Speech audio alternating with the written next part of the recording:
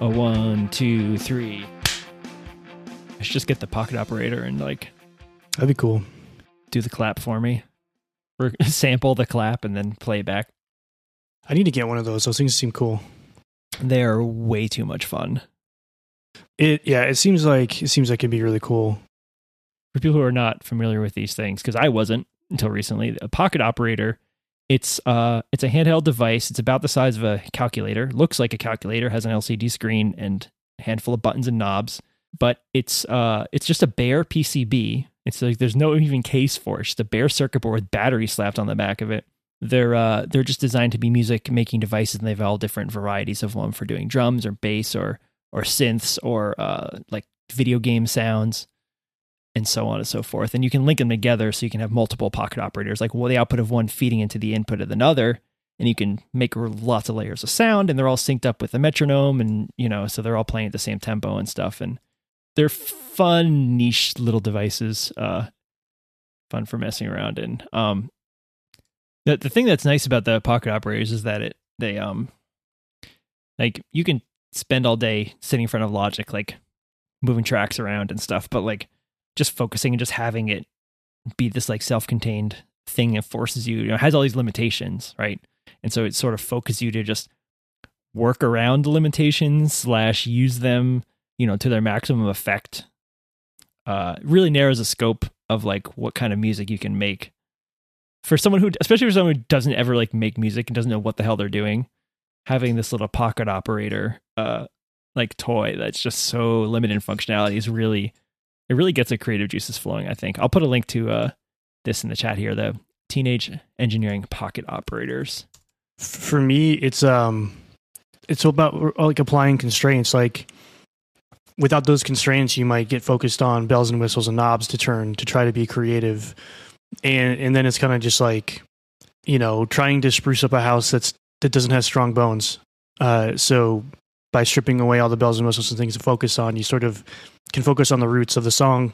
This make the bones of the song strong, make it coherent, make it make sense, and then you can use effects. It's never good. Like if a song kind of like needs the effects, then it doesn't really stand on its own. I mean, I say that, and then I listen to like U2, where like that's the sound. That's their sound is like a dotted eighth note delay. But I think in many cases you can get distracted and focus on the wrong thing. Yeah, and it's not meant to be a device to make a full song, right? You can, but like I think it's more of a sort of, I see it as more of like an inspiration / like maybe you use some of the samples in a bigger like piece or something, right? Kind of solution, or just for messing around, just for fun, because why not? It's interesting for me to think about trying to be creative outside the bounds of a computer, because it's something I haven't done in a very long time. I think like everything that I'm producing is sort of like revolves around software, or revolves around something on my laptop or a computer. So the idea of producing something creatively outside of that, away from that, is interesting to me right now. Instead of staring at your 5K display, you're looking at this little LCD display with two guys fighting each other with like fisticuffs. There's like punching back and forth animation. That's one of the things that it does. Yeah, it's kind of cool. Thomas is asking which pocket operator would I recommend. I settled on the PO33, the KO. This one is cool because it seemed like the most flexible to me. The thing that's cool about it is it's divided into rhythm sections and drum sections. So you can sort of build multiple layers on that. It's not all one or the other. And the other cool thing about the KO is it's a sampler. So you can literally, like, the sky's the limit with the sounds that you can put into this thing. You can record them on the mic. You could get GarageBand on your phone and just record samples from like a keyboard or a synth or a drum or whatever you want. You can load this thing up with any samples and then sequence them into making music. To me, like, that endless possibility was really appealing. So that's why I ended up picking that one. But yeah, that it's kind of interesting to me now. I don't know. It's I'm starting to get like into the phase where it's getting nicer outside. The sun's out more, so maybe I'm just like wanting to be outside more. It's not dark all the time, like when I wake up and when I'm done working. So I feel like maybe more restless. Maybe that's what's driving that feeling of like, get me away from this computer for a little bit. Yeah, I feel that. Well, I mean, not the weather. The warm weather will come. What else has been going on? Forget about non-computers. You want to talk about computers? Yeah. What else has been going on? I just been kind of busier. So not that I'm working more hours, but I just have more things to get done in the same amount of hours, I guess. That's a dumb way to say it, but I guess my duties are expanding. So I'm having more duties that aren't directly related to engineering as well. So again, Thomas, thanks for that book that you got me from the Stripe Press. I think like that's going to be coming in handy. I forget the title offhand. It's sitting on my nightstand right now. An elegant puzzle, systems of engineering. But yeah, so my duties are growing. I have more like non-technical things, which means, you know, sometimes more meetings, more talking to people, and just new types of problems to be solving. So I mean, it's good. Like I like the varied work. That's one thing that I really liked about, you know, pre-MetaLab life was, depending on the day, I could be doing something totally different. And while that did ultimately like end up grinding me down to nothing, sometimes it's nice to have that variability. So it's kind of cool to have different segments of the day. Like, okay, these few hours are like engineering. These few hours are thinking about the roadmap for this project and the engineers I'm working with. And then these few hours are about these other things. So I'm trying to be a little bit vague, I guess, on some of the things. But I guess with MetaLab, I'm coaching 2 people. So 2 engineers that I'm not directly working with. So that just means like recurring meetings where I'm talking to them, making sure they're doing okay, they're happy, they feel like they're learning and growing. And my job is to, advocate for them and make sure that if there's a problem that they need solved or something they communicated up the chain, then I handle that. So that's new-ish to me. And I'm looking forward to it. Like I think it's going to be a good challenge, but yeah, it's a new challenge for me. You said it feels like you're getting further and further away from your sort of engineering roles, like, maybe more hands-on stuff. How does it make you feel? Is it just a natural evolution, or like, do you? It's not necessarily that I'm getting farther away from it because I still have to do it. It's just there's more to do at the same time, maybe. So there's more multitasking or more context switching involved than I might be used to. Because I think like with pre-MetaLab stuff, it was always sort of engineering related or solving a problem via programming. And now the new stuff that I'm doing, it like has nothing to do with programming in a sense. Like the people that I'm working with might be engineers, but it's people stuff, not computer stuff. Got it. Yeah. Different kind of problem solving. Yeah. And yeah, I'm trying to like observe like how I listen. Am I listening like for the right things? Am I like presupposing things? Am I putting my own lens on things? And, so maybe I'm thinking too hard about that stuff, but those are things I don't want to do, is like have someone communicate something to me and then I take it and run with it through my understanding, which may be incorrect. And then the person being like, well, instead of like actually listening to what I said, you just made an assumption and did this other thing, which is that's what I don't want to happen at all. But at the same time, you don't want to sort of over constrain maybe like you don't want every interaction with someone to be like so detail oriented that you don't miss anything, right? Like you need to sort of navigate that area of like trying to understand what people actually need to get done. Yep. Yeah. And then having to communicate that. Because like one thing, I mean, Greg said it just like in passing on the show that he was on last, but like he can say things to me and then I can hear them a certain way and then relay them a different way. Right.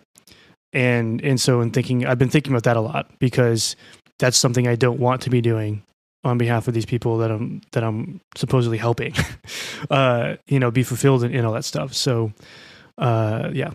So Thomas is saying like those are hard skills to build because their effects are hard to measure, which is very, very true. And in many cases, those effects aren't relayed or to you. Like a person that may be having those negative or experiencing those negative effects may say nothing about it. And then he followed up with like, do you get reviewed by your directs? Yes, I do. So you get reviewed by people pretty frequently. What it sounded like. So I have meetings. Like I have weekly meetings with my coach. Which aren't necessarily reviews, they're more they're more of like, I guess, what I should be doing, for my reports too. But it's funny because like in those calls, she'll ask me how I'm doing, and I'll start talking about the project, and she's like, I didn't ask about the project. I'm like, damn, she got me, kind of stuff. But yeah, I don't know. It's like something new to me, so I'm trying to just learn, just try to be observant maybe. And I don't want to fall in the trap of just being really busy, in that being my excuse for not observing, I guess. Mm-hmm. So yeah, I'm trying to then on top of that figure out like, are there sort of for like MR reviews, right? So, there's probably a certain number of things you probably want to, like, I say MR because we're using GitLab in this project, but PR or whatever. There are probably like a certain number of things you should generally look for. And so I think it's also a little bit different with depending on who you're working with. So you need to know the people you're working with. So for person A, you might need to look for these set of things. And for person B, you might need to look for these set of things. And so what I'm trying to do is figure out a system of like, how can I keep track of all this stuff so I can still be effective, even if I have less time to do the reviews, because sounds like you need like a Rolodex, like a Michael Scott Rolodex of your employees. Yeah. If only we had the technology for this. Right. Yeah. Yeah, so that's kind of what I'm trying to figure out. So really, I just want to do right by everybody and trying to figure out what that means for me practically, like what I need to change about what I'm doing from day to day, or how often I reflect on things. So it's so crazy to hear you talk about working in this capacity, because I'm having such a hard time relating to this right now, because I don't have the desire or like what am I trying to say here, like what you do, like I feel like I could never do, because I'm not interested in it. Yeah, I don't feel like I would be good at it. Like I feel like our paths sort of crossed and are slowly diverging. Not that's a bad thing, right? Like just different paths, but like I'm trying to learn from you what it's like, because I think it's interesting to hear about, and just further reinforces that like that doesn't sound like it's for me. Yeah. And I kind of worry, because I don't want that to be a ceiling on my career path. I mean, I feel like as you get more senior in, as an engineer in your career, like people tend to step into manager roles, and I worry about that. Like, I don't want that to be off the table, but at the same time, I feel like I'm taking it off the table prematurely. And so I don't know if there's a lot I can do about it right now, being self-employed, but it's just something I think about sometimes, that like, am I self-limiting, by not, taking those kind of steps, or is there another path forward that, allows me to advance, my career and my skill set, but still, just sort of keep on the technical side of things. Well, so I have a couple of thoughts on this. Obviously, like, you can probably take what I'm saying with a grain of salt, because I haven't worked for every company out there. But there's like more paths that you can go into, and it does seem like, like before, I guess even before working at MetaLab, that was sort of what I had envisioned too, is like generally every engineer ends up going into management on some level, people management, not necessarily like more, I don't know, more project management or whatever. But I'm starting to see like there's also the other side of it for people that don't want to do that. And that's like the principal side or the architect side. So there are other places you can sort of graduate to. And again, I don't know, like I haven't done research on like how many jobs are available in management versus architect, right? But there's a path on the other side too. So I don't necessarily think that you should worry about, am I really limiting my career by not wanting to go down this other path? Because there are plenty of paths that you could go down. Yeah, that's fair. That's a really good point. And, I try to think of examples of people I've known who have been in that role and been successful. And I just feel like there maybe aren't as many, but maybe I just wasn't able to identify, that's what yeah, that's who those people were, I guess. Yeah. I mean, what's been relayed to me is that it's been harder to find developers that want to do the people like move into the lead track, and most of them, I say most as again, that was relayed to me, but many developers would rather go the other route, the principal route, the non-people management route.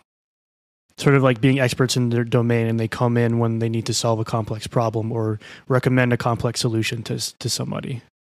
Yeah, I feel like it's kind of it comes with the territory in terms of if you're a sort of analytical thinker, you tend to sort of be more kind of double down and, like you said, kind of become a master of domain. Yeah, but it's a big world. There's a lot of stuff to be done out there. So yeah, I wouldn't be too worried about that. But I mean, that's still something that I think about too. Is like, I enjoy talking to people. Like, I think even if, like, my whole life I've been described as like introverted and shy, right? Not outgoing. Yet originally I gravitated towards a music career as a performer, which doesn't seem to make sense at all, right? But for me, it was more about, I enjoyed the creative aspect of it. I liked writing a lot. I liked playing a lot. Like, I like playing live music. The crowds were never the important thing to me, but almost secondary to the music was the people that would hang around after the show. The small group of people that shows up, not the big group of people that shows up. Sure. Yeah. And that's where I found a lot of fulfillment in music, like meeting people. It was the coolest thing to me to like meet someone in a state that you don't live in, and then you go back months later and they still know who you are, and they remember you. They remember your conversations, and they remember, like, they even followed you on social media. Like, to me, that was the coolest part of being in a band. So I think part of me, that's where part of me gets fulfillment in, like, connecting to people on the people management side of engineering. Is really, I just want to like be able to connect with people, and then if I have experience they can learn from, relay that experience. That's really what matters to me. When I was in high school, I went out of my way to go to Boston and see shows for this band I really like. It's called Tally Hall. Now defunct, unfortunately. But what we did was I made Pokemon cards for each member of the band, because they each wear a different color tie. So I matched the color of the Pokemon card to the color of the tie they wore. Yeah. And what happened was I messed one of them up, and I accidentally like put one guy on two of them, like with the wrong name. Mm. And so I give them the cards after the show, and they're looking through like, oh, these are cool. And they're like, wait, that's the wrong person. And like, oh my God, I'm so sorry. And he's like, no, it's actually better this way. Yeah. Yeah. I remember, I have to ask my brother like some of the specifics about the story, but I remember we were playing a show, and these kids had drawn us pictures of like what they thought our spirit animals were. Oh, wild. And I thought that was the craziest thing. Yeah, I was like, what? Like, you took the time to like think about what our spirit animals would be based on what you know about us and draw this picture. To blew my mind. I love that. What were you? That's what I'm trying to remember. Like, me and my brother, like, one of us was like a wolf and one was a bear, but I don't remember which one it was. Like, who was who. But I'd have to ask him. But anyway, yeah, like, I think that's what interests me in the people side. Like, I am really not interested in estimation and Jira-ing and how can we chop this work up to make sure it's done in parallel, and how much is too much to put in a Jira ticket. Like, how much time of mine should I take up front to make sure it's completely filled out versus how much should I trust the engineers I'm working with to be able to put together the context. I don't care about any of that stuff. I do it because it's part of my role, but I could care less about that side of it. Interesting. It's not what I expected you to say, but I think that's really cool. I mean, I want to be good at it because I just like, I want to be good at the role, but yeah, it's not my favorite thing to do. And I go back and forth on it a lot, but yeah. So I'm trying to like reason about, or I think through all that stuff. And then also at the same time, like, how many points can I get done in the sprint? How many tickets can I finish well and have them make sense? And I think like one thing I don't want to happen is get busy, but still feel like I need to contribute to the actual sprint and then start submitting first pass solutions on stuff. That's what I don't want to happen, because that's how you like end up with technical debt. That's how you end up with bugs that need to be fixed. That's how you end up with like sometimes like non-straightforward things to track down, and then you only have the context for it, and it's a whole thing. So that's really what I'm trying to avoid doing there. So Mm-hmm. I'll figure out how to balance it at some point, but that's kind of what I'm working through now. Well, at least you got a short week to kind of rest that brain a little bit. Yeah, I gotta move some stuff tomorrow, so Oh, that's no fun. yeah, it'll be all right. Just find a friend with a truck. I rented a truck. It's crazy. Like, so we're not moving until next month. I guess I haven't even, did I mention that I moved back to Santa Cruz? And if I didn't, I have now. So yeah, all the trucks are booked out for whatever reason. And so we have to do it in 2 trips because we can't, like, the truck we want or need. Wow. Just can't get it. So That's sad. I really want to come do a Santa Rosa tour and visit you, but I mean, we can still do it. We can drive up here. we totally could. Or I could come see you. We go to the fun spot. I think Santa Cruz is better personally, but we can go surfing. We can go sailing. We could just do water stuff. That's like one of my main things that I like to do, I guess. So I'd be down for that. I did a surf lesson and in Maui. I don't know the correct way. Please don't yell at me. At Maui. Anyway, they give you the long ass, really like the long boards that like require no balance or skill. It was great. I was exhausted. Yeah, I would love to learn how to do that properly. I mean, I wouldn't be great at teaching it, but I could go get in the water. Jamie would do better at teaching it than I would. I mean, I can't even see. I go surfing without my glasses, so. Oh yeah. All I look for the change, like in the rise over the horizon. If I see like the sky disappear, I'm like, here we go, and you just learn to time it. Awesome. Yeah. But yeah, engineering stuff's been going fine. Like, it's kind of cool. Like I've been mentioning, like trying to just deep dive on TypeScript or like one stack, and so I don't really have a choice now. So that's what I've been doing, and I'm feeling better about it. I don't know if I mentioned last week, but I'm helping a team of iOS devs. They're working on learning some tech stuff, and so they can take their mobile expertise or their native expertise and apply it to React Native as well. Because I guess we have a lot of clients talking about wanting React Native. So, they're learning TypeScript and React and all that. And so I'm sort of overseeing a project, and it's been really interesting to observe them learn JavaScript and TypeScript and the type system. And how it differs from Swift and all that. But it feels good to be able to be just like, oh, I know why, or I know what you should do here, or to feel like you have an expertise in that area and be able to help. That's great. Yeah. Being able to reach out in the Slack and just be on top of things. Yeah, it feels, I mean, I still Google and all that stuff, but feeling like I actually have an opinion. That's maybe the biggest thing, like actually having an opinion on stuff, because so often I don't really. And so I feel like part of that expertise is, whether they're right or wrong, like having your own opinions and being able to like kind of substantiate them. Yeah, I've been trying to get back into Elixir a little bit, and I re-added the Elixir language Slack to my Slack. Oh man. And I know it's a real time sink, but getting back in there and just seeing the types of questions that people are answering and trying to think, do I know the answer to that? And just like you said, going to Google it or reading the docs or whatever, just trying to re-up on it is very, very quickly, gets you back in that mindset. Like, oh, okay, I do know what I'm talking about, or I don't know what I'm talking about, and I have to go learn something now. Yeah. The other part of it is actually sharing that knowledge. Like, it's really easy for me to see people sometimes people jump into the developers channel in the work Slack and they'll ask a technical question, and I just wait for someone else to answer it, even though I've like reading it then. I'm like, I'll just wait for someone else to answer it.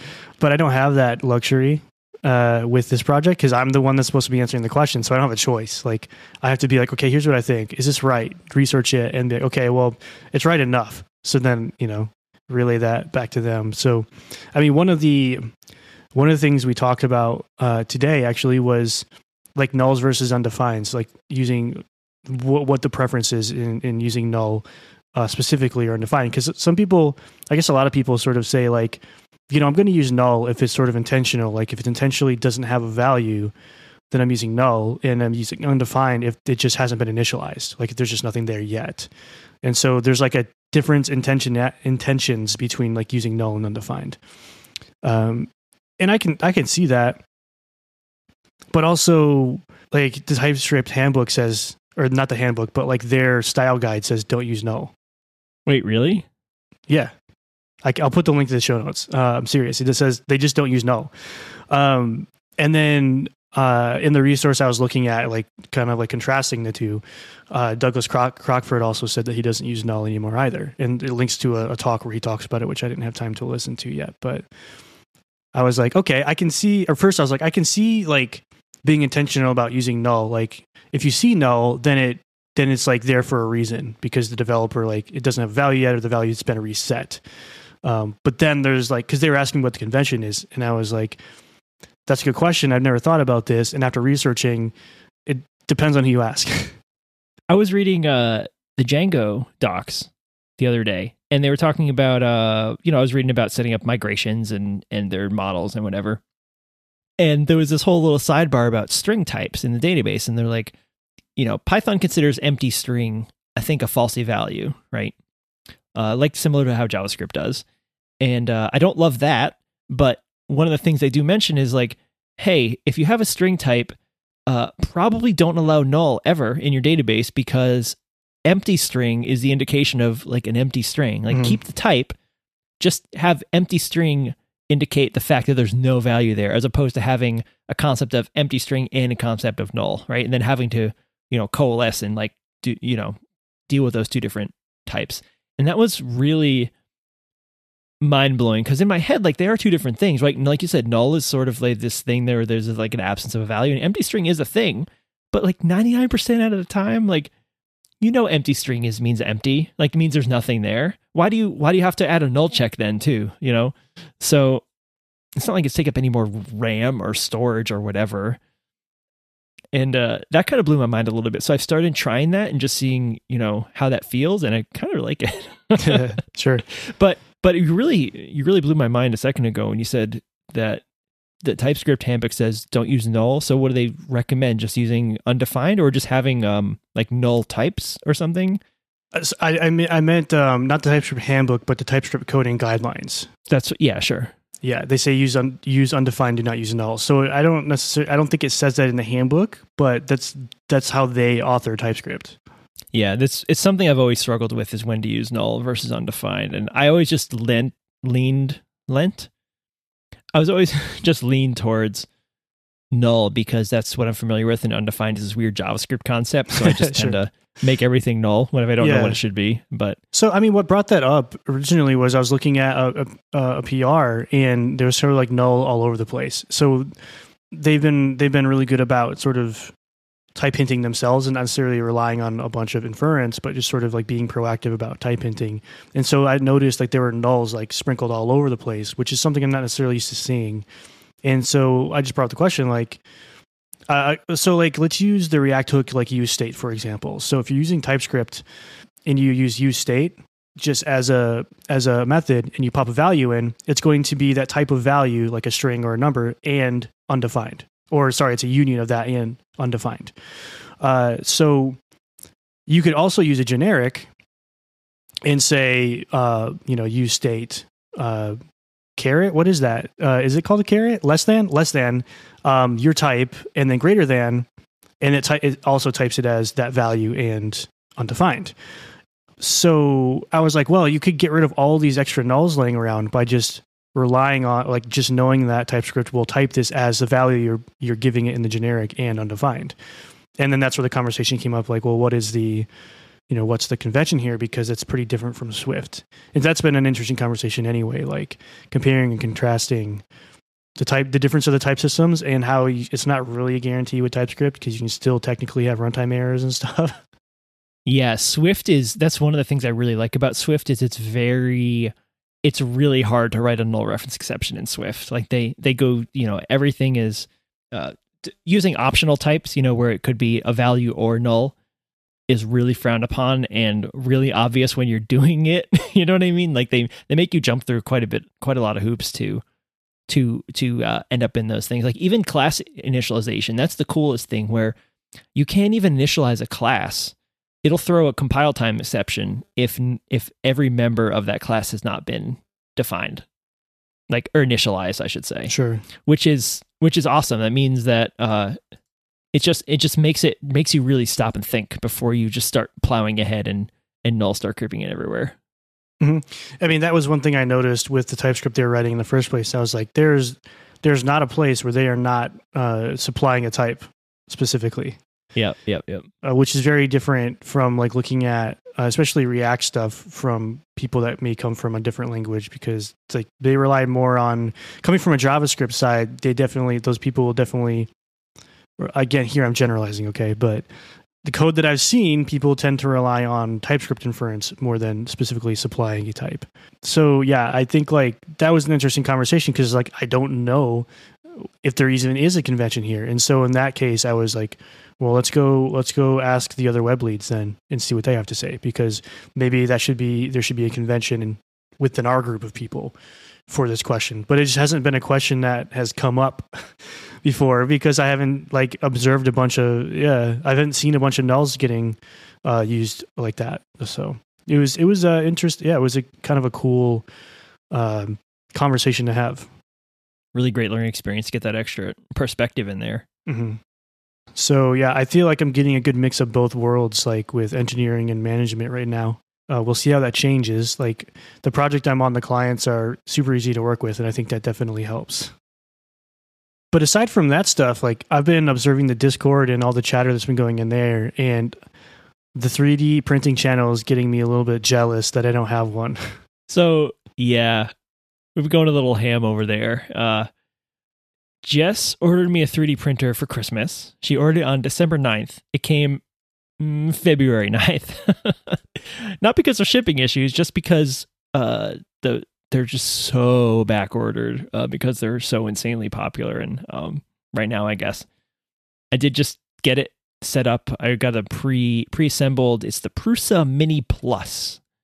It's a smaller version of Prusa's very popular printer. It has a 6-inch by 6-inch bed, so it's for printing smaller things. Which is what I wanted, honestly. I didn't want it to like take up a ton of space. I just wanted to see if it would be something I'd be interested in. And here I am already. I got my Thingiverse account. I've got stuff published up there. So it's funny you were talking about the Discord, because we were this past weekend, right? I just got the printer in on Friday. Saturday, I was setting it up. I showed some restraint and actually waited until I had time to set it up. So all during Saturday on the Discord, we had 3D printing stuff going on. You were working on your app.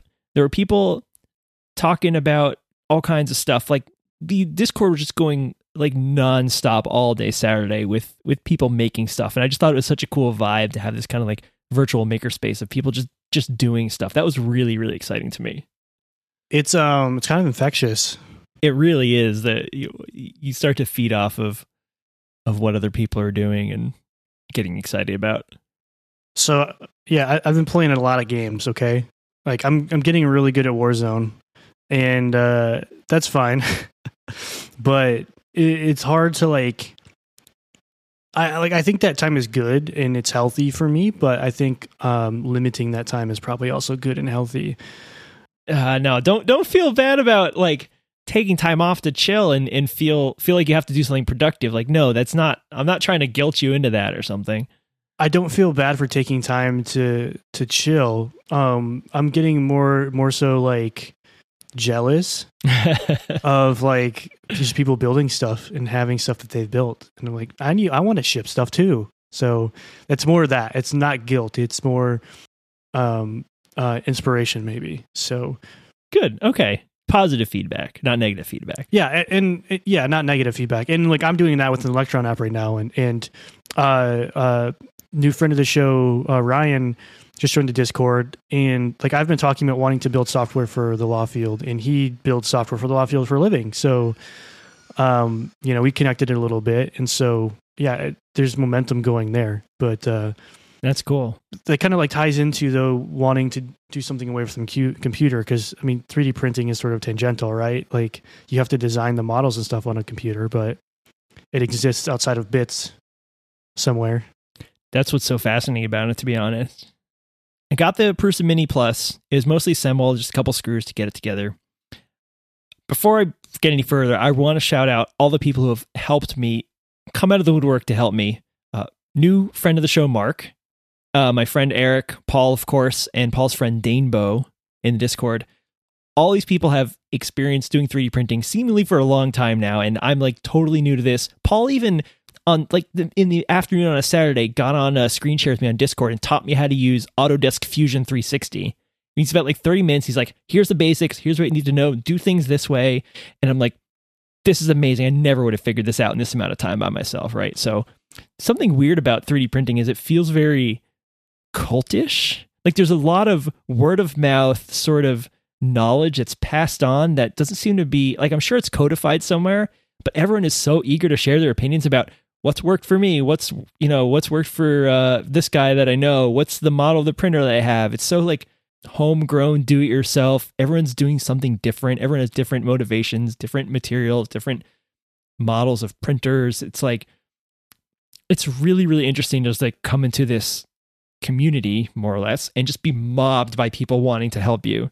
And I said cult, but like really it's a community. It's people who just want to use to succeed because they have knowledge and experience they want to share. And that's really, really, it made it really easy for me, and it just makes me want to, it gets me more excited about it.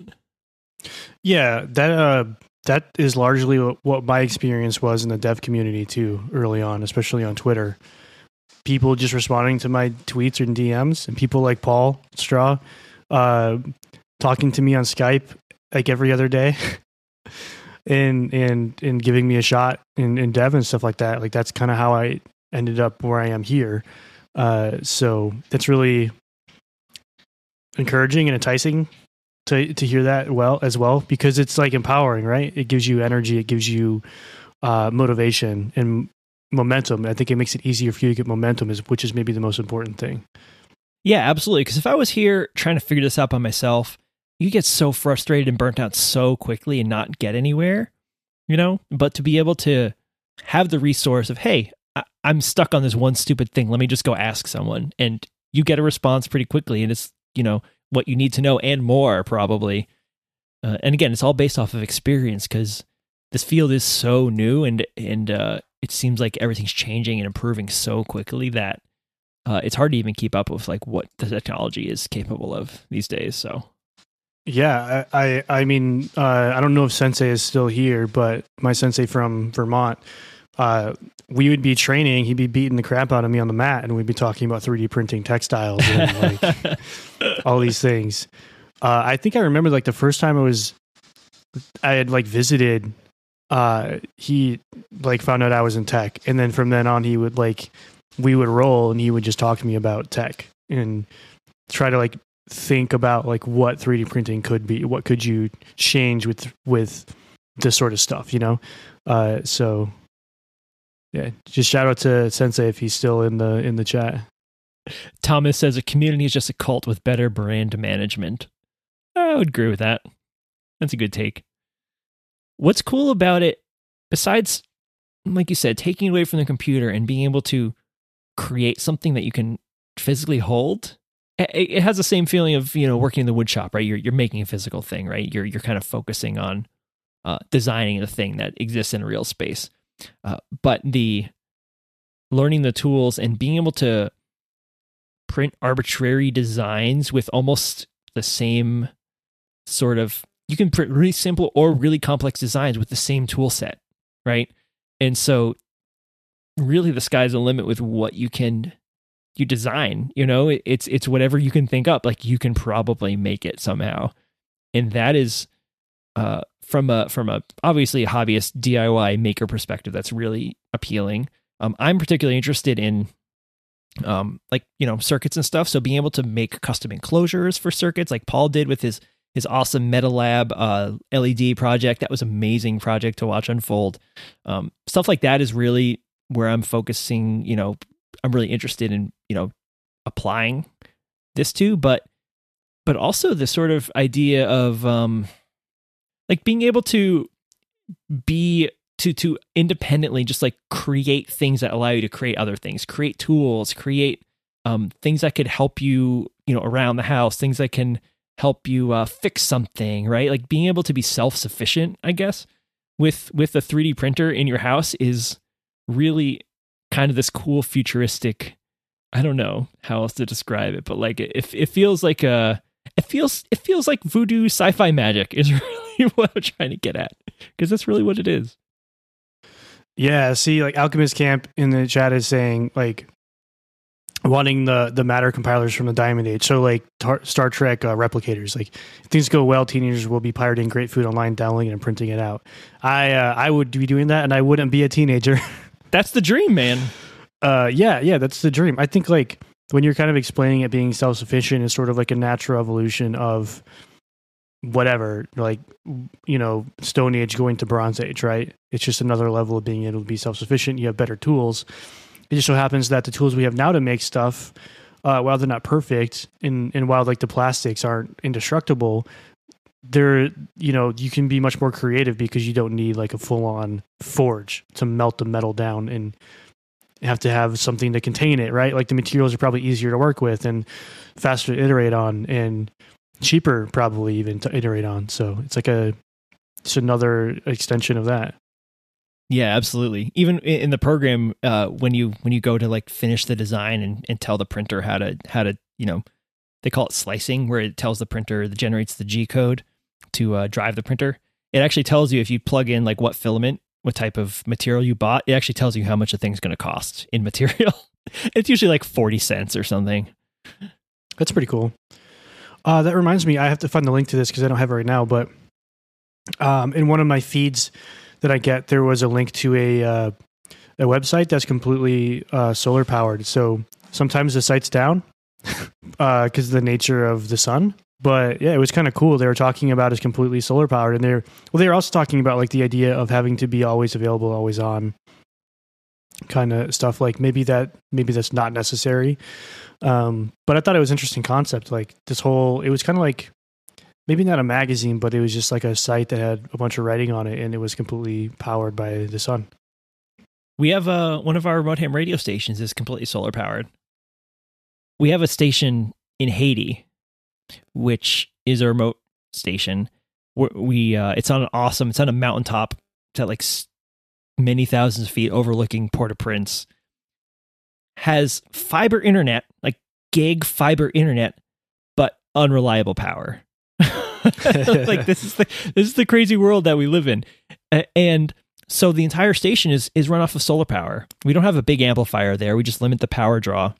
But yeah, around 2-3 a.m. eventually the batteries just drain and the thing doesn't come back up until the sun comes back up. It doesn't last the whole night. And I actually had to work on I had to do a thing because when the thing boots back up, the network comes up really slowly. And so some of our devices get self-assigned IP addresses, like the 169 address, because they can't, like DHCP is not working yet. So then I have to detect that and then trigger a power cycle via remote, like AC power switch to re-power cycle the thing to get a freaking IP address. That's funny.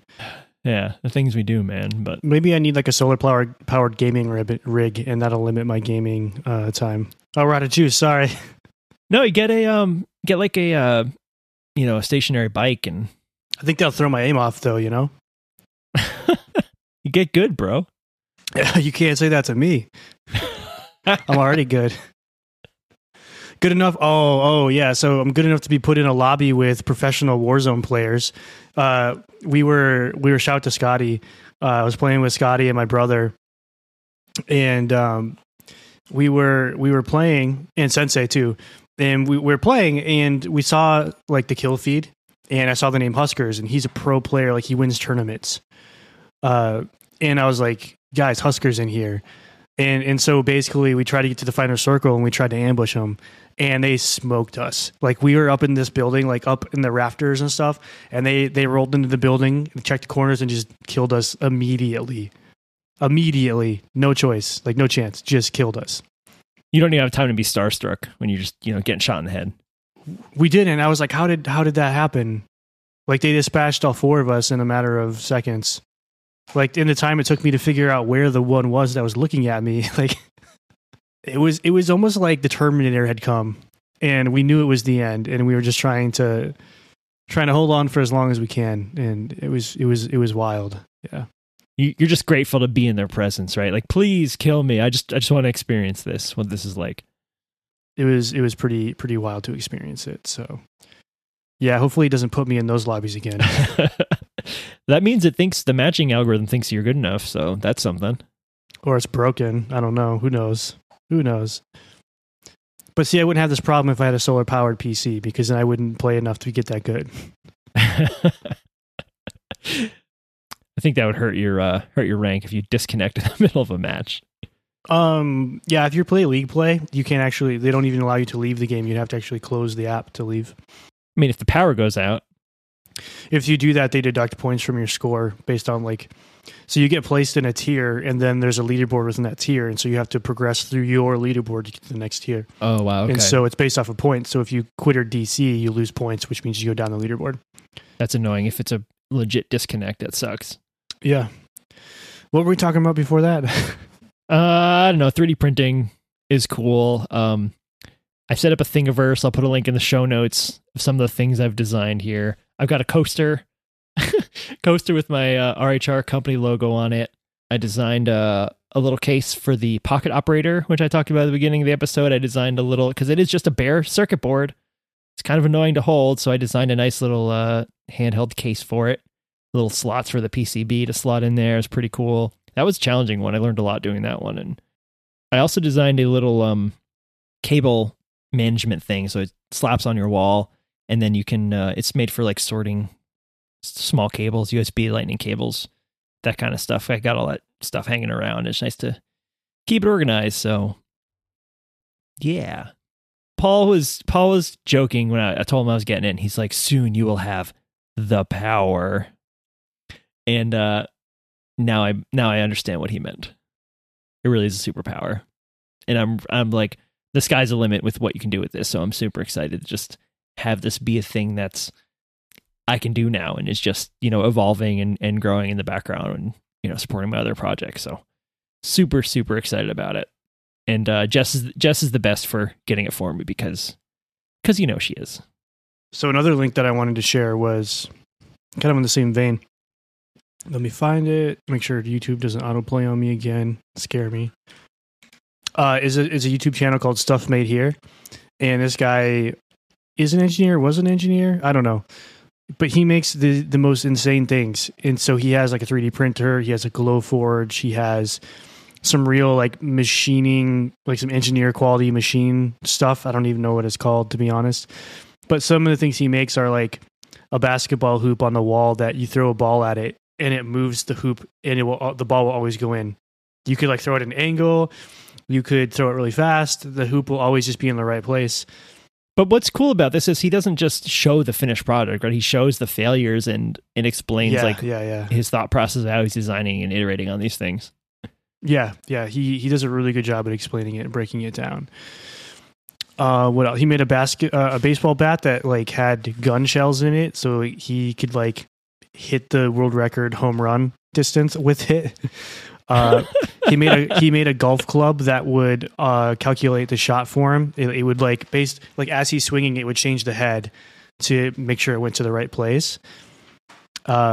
His latest one was he had a pool stick where there's a camera above the pool table and analyzes everything. He uses a graph sort of algorithm, so it maps out all the possible shots.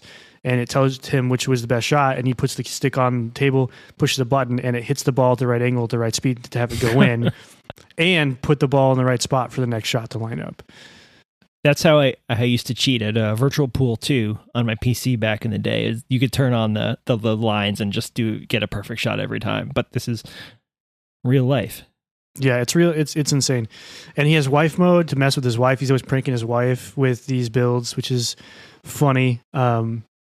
It's just a good channel. It's at first I was like, how is this person this smart? But then I was realizing he's just applying the same learning, methodologies other people do, learn programming or learn 3D printing or whatever. It's just he keeps doing it.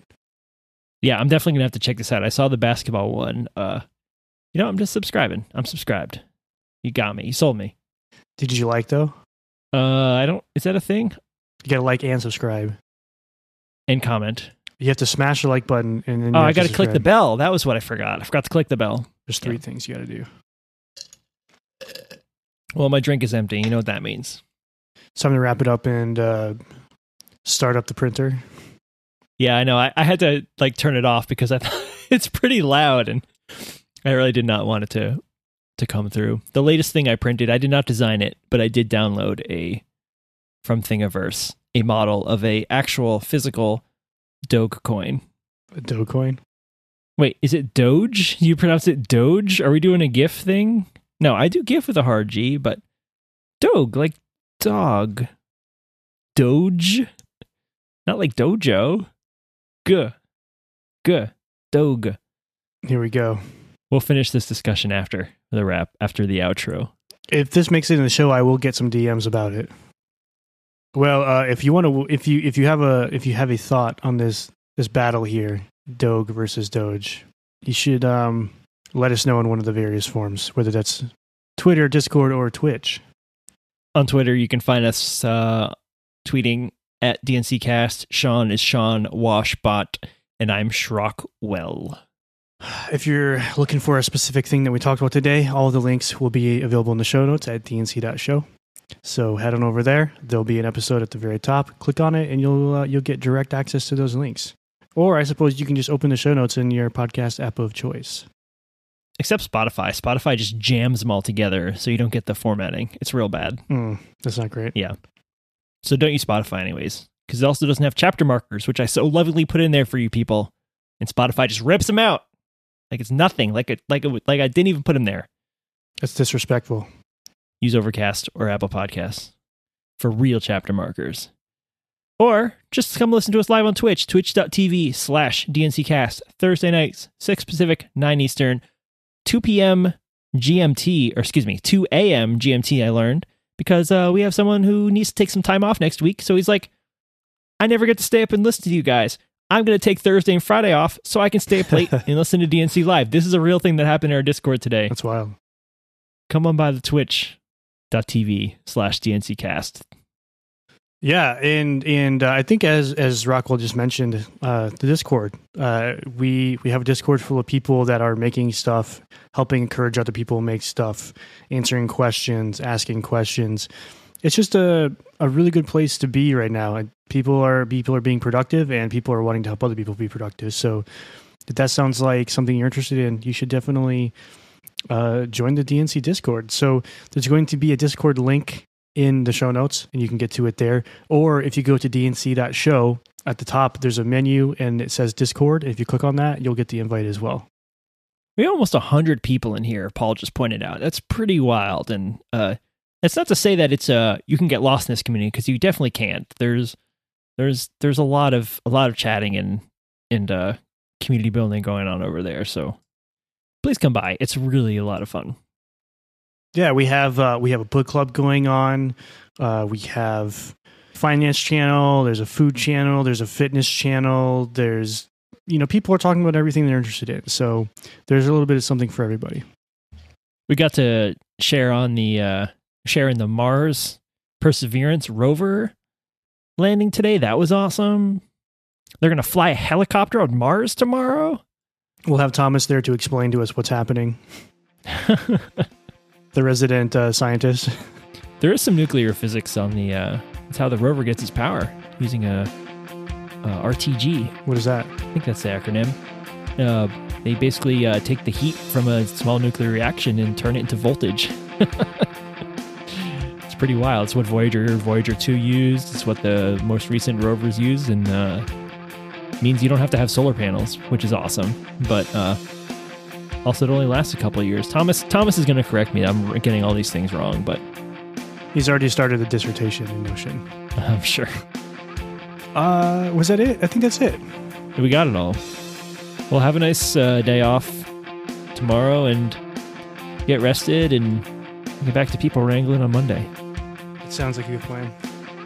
To wash the Watson tongue off my face. You have so much love to give. All right, man. I will talk to you next week. All right. See you.